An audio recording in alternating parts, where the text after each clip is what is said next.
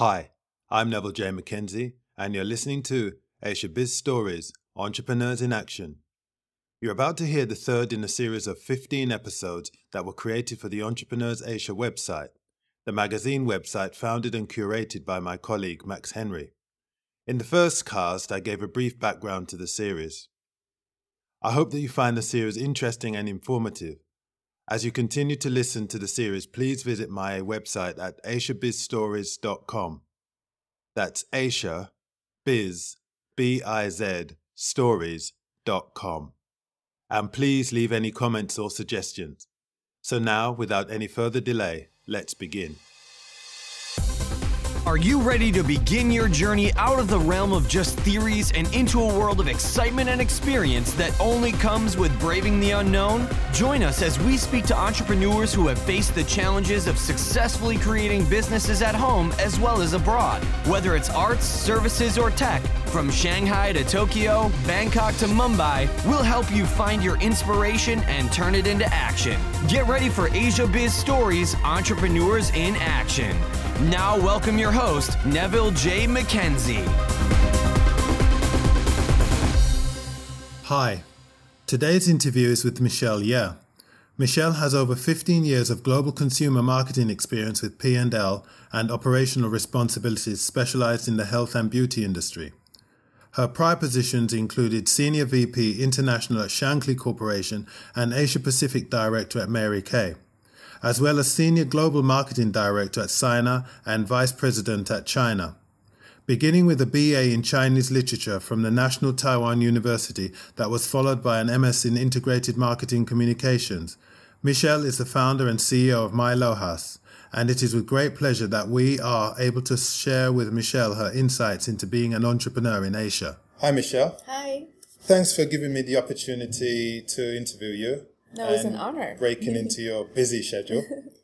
I have your business card here, and it says Green and Gorgeous. So can you explain to me what you do and our listeners what you do? Mm-hmm. The reason why our brand is called Green and Gorgeous is that a lot of people get the impression that to be green or organic and healthy, you will be looking like granola, hippies. That's the old impression of being green. But now we believe that you can be green, healthy, and not sacrificing the beauty. So you can be green and gorgeous at the same time. So that's the philosophy of our company, and that's the mission statement of the brand. And what we do is that we collect best and the highest quality natural and organic beauty and lifestyle products from around the world and bring them to China. And that's what I decided to do 3 years ago when I quit my corporate career in the beauty industry. Yeah. So tell me, who are your customers? Are they young and gorgeous young ladies? No, we have all ages. On average, our primary target customer profile includes people who are between 25 to around 49. The reason why I say that is that people who are just entering the beauty, category, like college students, they probably are not sure what they want, so they buy whatever is famous, and they believe in advertisements, so they, so they buy the famous brands. And after a few years, I realized that, wow, they kind of got to know themselves. They're more sophisticated. Yeah. And they started to look for what they really need and what is really good. So they start paying attention to what's inside versus the brand name and the logo. So that's why I say above 25. And when I say below 50, it doesn't mean that we don't have above 50 customers. There are a lot of customers that are older, but primarily because in China, the older generation, they've probably gone through cultural revolution. Yeah. So they are a little bit more conservative, a little bit more risk averse. So they're not as adventurous as the younger generation. And so our typical customer are within that age, and they're health conscious. They're probably a little bit more well traveled because they've seen many brands, and especially the young and up and coming and niche brands from the States or Europe, and they start getting more curious, and they read the foreign magazine or websites, and so they're more open to less well-known brands, and so that's health and conscious and well-traveled. And another one is they worry about safety. There was safety in terms of cosmetics. Yeah, either or food, whatever food, yeah. they eat and whatever they put on their skin. And typically people start with food because people think that, I want to be healthy, so I pay attention to my diet and nutrition. But a lot of people don't realize that skin is actually the biggest organ of your body. So 64% of whatever you slap on your skin that get into your bloodstream. Yeah, see, I didn't know that. Yeah, people don't think about it. People worry about their heart, their lungs, their air pollution. They worry about all these potential cancers. But one of the alarming stats is that in the U.S., 1 out of every 9 women above 50, are diagnosed with breast cancer. Yes, and it's really scary. People talk about it, but they don't really know where it's coming from. Yeah. And you think about our lifestyle, the environment, other than external pollution that we cannot stop breathing. We can choose to live in a healthier, environment with fresh air. But in China, that's not avoidable, right? But in this, so they start eating healthy. At least they can control the diet. But they don't think about what you put on your skin actually go directly to your, bloodstream. Yeah. So people more and more start going beyond food, going to personal care category, and then also pregnant women is a very big market for us. We get customers who come into our store and buy 5,000 RMB. I say, why are you buying so much? They say, well, I got pregnant. I have to, throw away all the chemicals. Yeah, is that when they start reading the health books and then they realize what's actually going into their body through the skin? Yeah. Mm-hmm. So that's our customer base mainly. And of course, we have a lot of men. Who are metrosexual. Oh. So they started to, and especially the men's care category in China is fast growing. Yeah, I've noticed that in the shops. I've seen the men's section is a lot bigger than, say, in Europe in comparison to...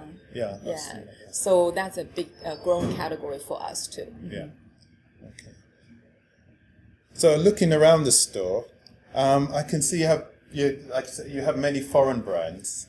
So how do you select or choose or go about bringing in foreign brands into your store? Right now, we're only 100% imported brands. We don't have any local brands or locally filled products.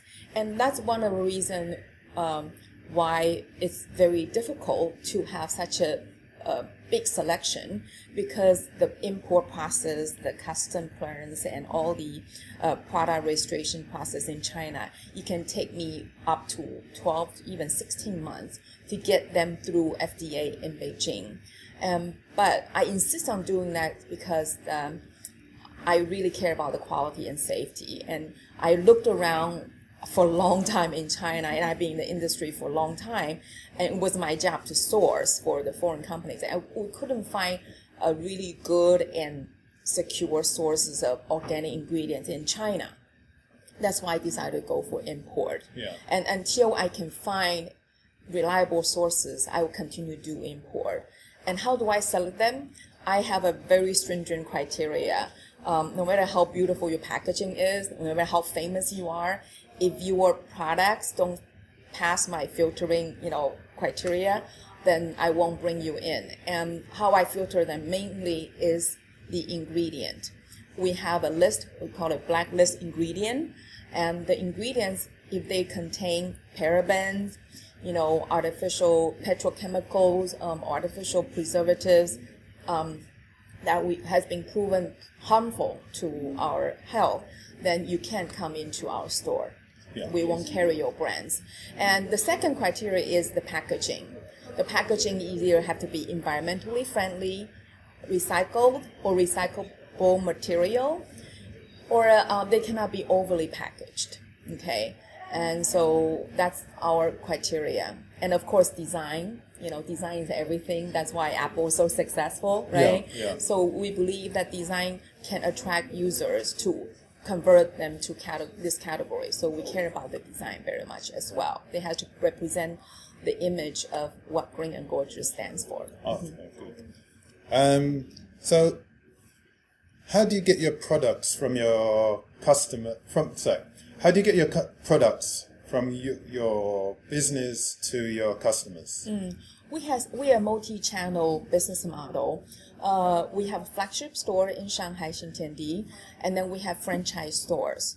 And the franchise stores can be from Yunnan to Beijing, first tier city, second or even third tier city. And to my surprise, we found them to be very successful in second and third tier city. I thought they were not ready for organics, and I was wrong. And they are really, really eager to have our products because they are not available in their region. And so they're willing to either buy online or they want to franchise. We have people come into our store and say, can we franchise? Because we cannot find anything like this in our store, in our city. And then we have online. We have a website, mylohasbeauty.com, and we deliver everywhere in China. And for free, actually. For free? Yeah, okay, if you order more than 300 RMB, it's free.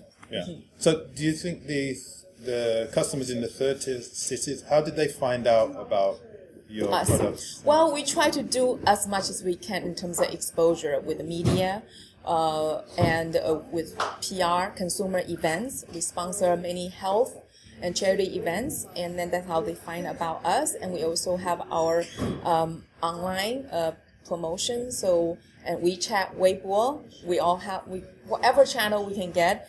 The only thing we don't do is traditional advertisement. Traditional, yeah. Yeah. It seems that you're in an ideal position to create your own brand.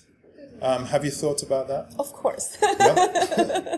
Yeah. So we originally gonna do it in the beginning, and I realized this category is so new, and this category is so big. So I want to bring as many good brands as possible from other countries that is proven safe and effective to China and create a category. I was one of the first, and to really grow the category, grow the organic beauty industry first. And then once we have enough stores and critical mass, then I will develop my own brand. Mm-hmm. So how do you think that will affect your relationship between your suppliers once I don't think it will affect the relationship because by then we'll be big enough and they will want to stay with us.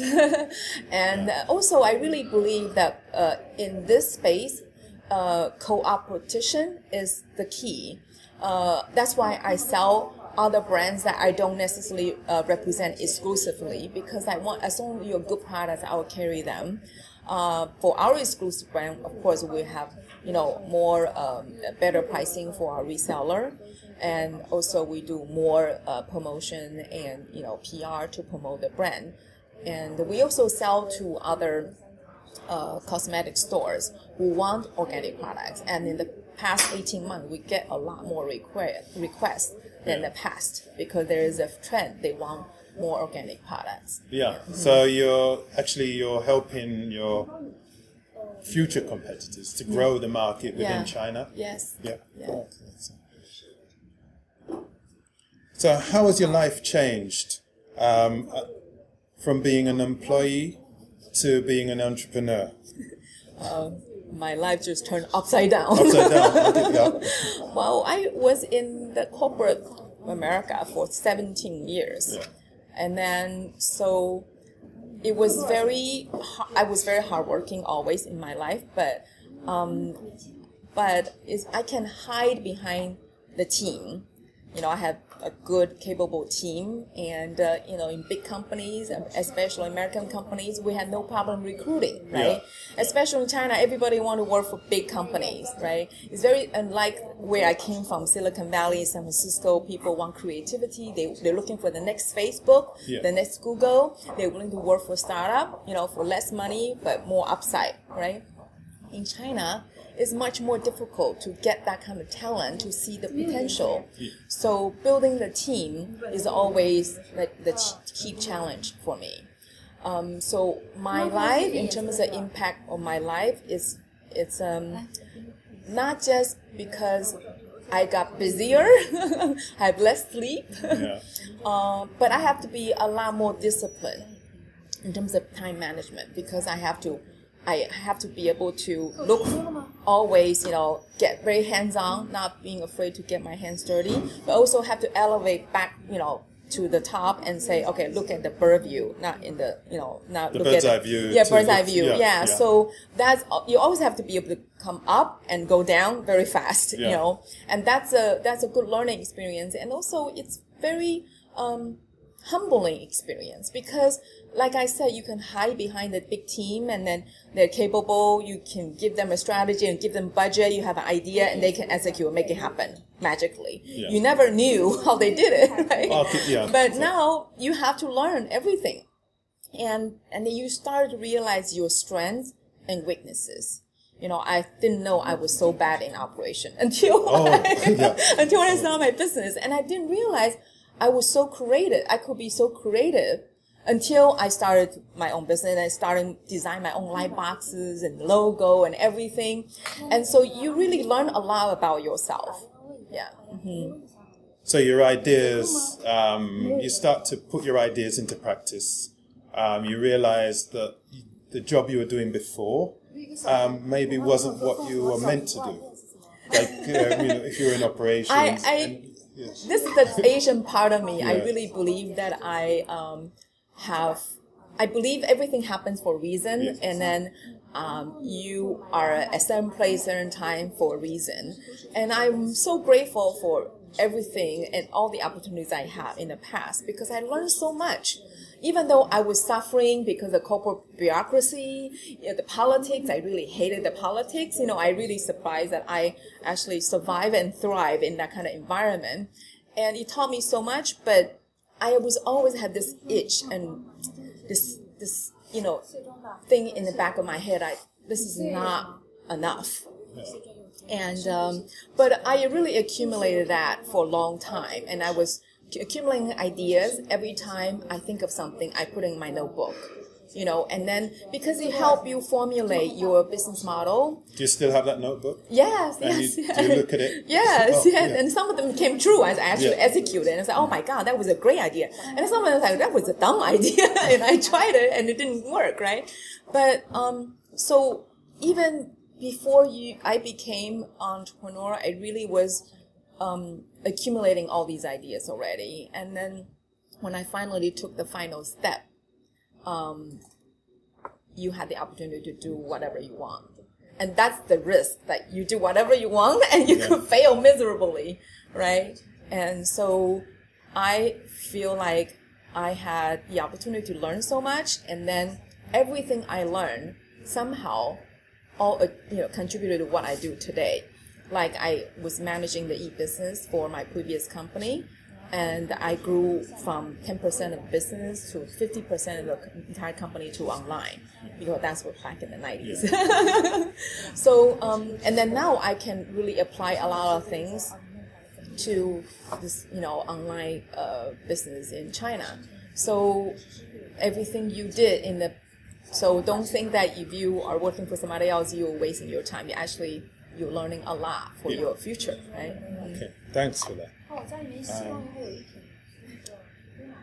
What expectations did you have before you started, and how have they changed towards your business? Did you have any expectations? My expectation of people have changed, because in the startup environment, you have to be so much more critical of performance.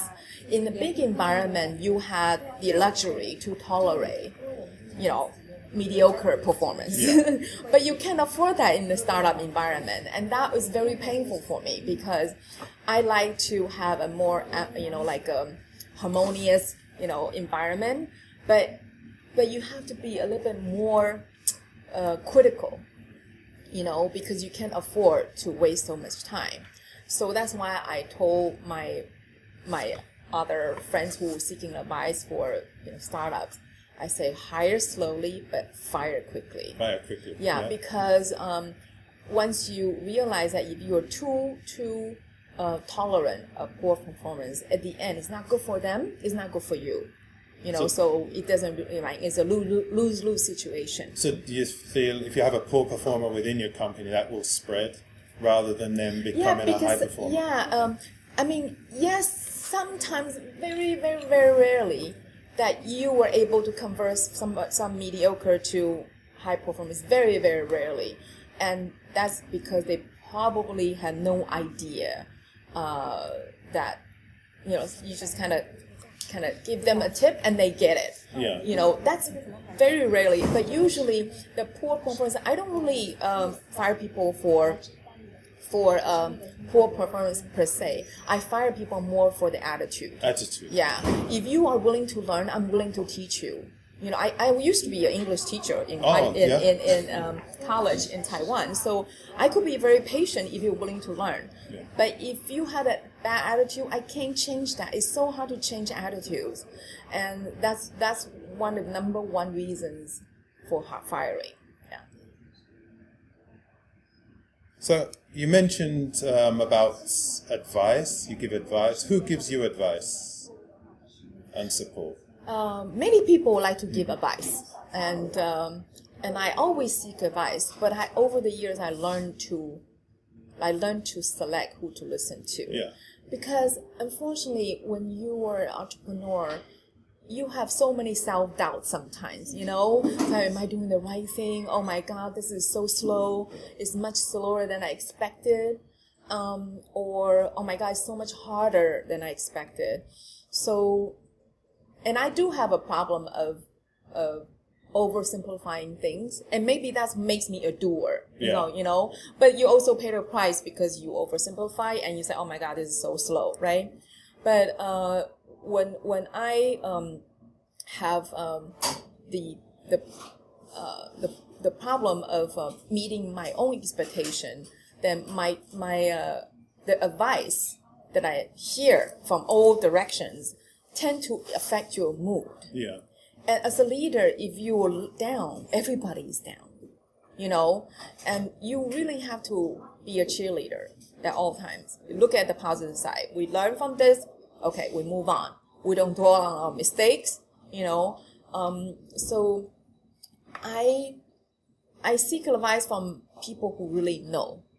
You can't just listen to anybody, because for some reason, there are a lot more naysayers than I expected. And why do you think that is? I think it's human nature, because in one way, they think they're trying to help you, but if they really don't know, and they're trying to say, because most people want to take the safe route. To protect you, so that they may be protect you. Yeah. And then they are assuming that's what is right for you, because it's right for them. And most people, 99% of people work for somebody else, right? And they are the conservative one. They are not the risk taker. And that's why they will never be Steve Jobs, right? Yeah. So you cannot listen to those people. You need to listen to people who have been there, done that. No matter they're successful or not as an entrepreneur, even the failed one, they have so much to tell you, right? You have to really listen to people who really been there, done that. Yeah, because I've found that when I've told people myself that I'm going to be doing some interviewing of entrepreneurs, some people have said to me, "That's great," and then others have said, "Well, why are you doing that?" There's a big question. Then I've thought, yeah, why am I doing that? But then the people that have said, "Go ahead and do it," I feel this is what I want to do, so this is what I should do. Yeah. And I think a lot of people who don't know like to give advice. That's why you have to be careful who you listen to. Yeah. So where do you get your inspiration from? All places. Yeah. All places. And I get very excited whenever I see a TV interview or read an article about somebody who came out of nowhere and did something really great. No matter it's for money or charity, or changing people's life in a small and big way. I get really excited when I see people who try. And from, the most famous TV host like Oprah, right? Yeah. To little people who are trying to make a difference to save a river or save, whatever animals on the street. Yesterday, I saw 3 girls trying to save a stray dog, who was very injured, and we're trying to figure out how to take him to the hospital. We don't know how to do it. And the people who really care, always inspiration. But people who have the guts to take risk usually are the biggest source of inspiration for me, because they are the one who can make a difference. So I try to look for examples. So in your attitude towards your business, what has changed and what has grown? Sorry, in your attitude toward your business, what has changed and what has remained constant as you've grown your business? My view to business in general, I feel like there are so many ways to make money, and really pick the one that you really, really passionate about is so important. It doesn't have to be about working for yourself. You could be working for a company, and if you work for a cigarette company, you probably don't feel very good about yourself, but they pay a lot more than regular consumer goods company, because, you really pay a price for your conscience, right? And that's why I say life is so short, and there are so many things you can do, but you have to select the ones. Even if you work for somebody else, maybe in your lifetime, if you are more stable on average, you maybe work for 5 to 7 companies at most, right? And then you spend all this time working for something that you don't believe in. It's such a waste of time, right? So no matter the company you work for or the business you decide to start, it has to be something you're really passionate about. Not only because it's meaningful, but also make it easier. You have so many rejections every day, especially when you're working for yourself, right? And you can't take it personally and take it too hard and say, oh my God, this is such a failure. Because you pick yourself back up and say, I really believe my product. I really believe the mission. I really believe this is good for the society or for the humankind. And no matter you make $1 or 1 billion, it's still meaningful. So that's why I really believe. And, there are so many people who make so much money, but they're still not happy. So if you can make good enough money and feel very good about yourself, you will never regret anything. So your vision, beliefs, and your product, when you say your brand integrity, that remains constant. I think product, it goes back to product and services. Yeah. You have to believe in it, because no matter if it's a $1 million business or $100 million business, you'll always feel very proud. Yeah. Mm-hmm. So where do you see your business in, say, 5 years? Actually, we are transforming ourselves.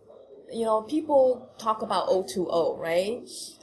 We started with a website, but that's way before people, started shopping outside Taobao and Tmall. People still shopping at Taobao and Tmall, but people started to come out.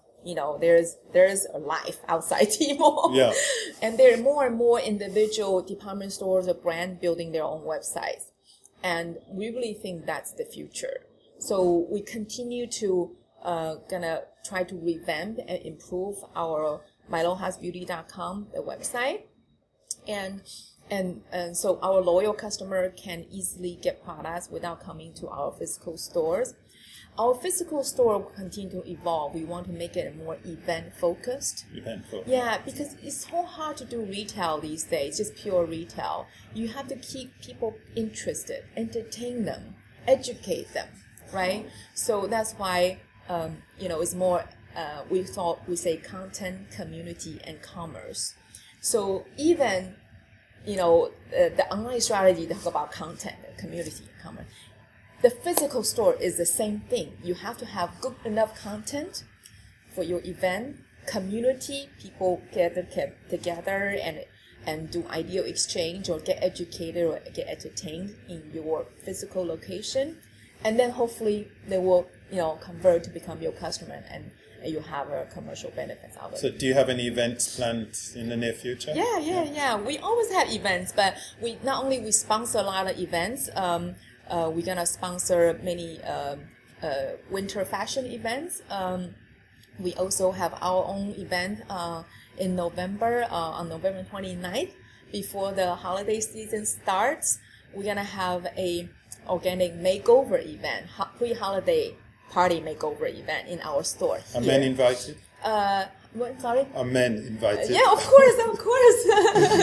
Yeah, so we will have our VIPs here, and we're launching a Japanese organic color cosmetics. Yeah. So all the colors made of fruits and vegetables and mineral. So you can bring your holiday outfits, and then we'll give you a hairstyling and not for you. and color makeover. Yeah, so that kind of event. Yeah. Okay, and so just to wrap up now, what advice would you give to someone just starting out as an entrepreneur? Wow, there's so many. Yeah, but if you were to pick, say, one piece of advice, what would be the most important? Have a plan, real plan, business plan. Figure out your business model, but be fluid and flexible because the market's changing so fast, right? If you look at me 3 years ago versus now, the online marketplace is evolving. You have to evolve with time, and make sure you have enough resources and funding to carry you through this evolution, because it's gonna cost 3 times more expensive and it's gonna be 10 times harder. 10 times harder than you were expected. Yeah, because all the regulatory things and all the people, management. So you have to really be more than prepared to do it. But don't say you have to be like perfect before you start. Yeah. But what I mean is make sure you have the resources and people to help you. Yeah. Mm-hmm. Okay, I've really enjoyed talking to you, and thanks very much for giving me the time to interview you. No, it's a pleasure. And you have a wonderful store here. Thank you. I'll be probably passing by. Yeah. Okay, I'll keep in touch. Okay. And thank you very much. Thank you. That was Michelle Ye, the founder and CEO of My Low House. We hope that you enjoyed the interview as much as we did making it. Thanks, Michelle, for giving us your views on who to take advice from, your insights into the future of your business, and your advice to just starting out entrepreneurs. We wish you all the best, Michelle, and we'll be following your progress. This is Neville J. McKenzie ending this third AsiaBusiness.com interview of Entrepreneurs in Action. This brings us to the end of this episode of Asia Biz Stories, Entrepreneurs in Action. Now we need you to hit the subscribe button and head over to AsiaBizStories.com for more great information on how to take your inspiration and turn it into action. Thanks again, and we look forward to having you join us next time on Asia Biz Stories, Entrepreneurs in Action.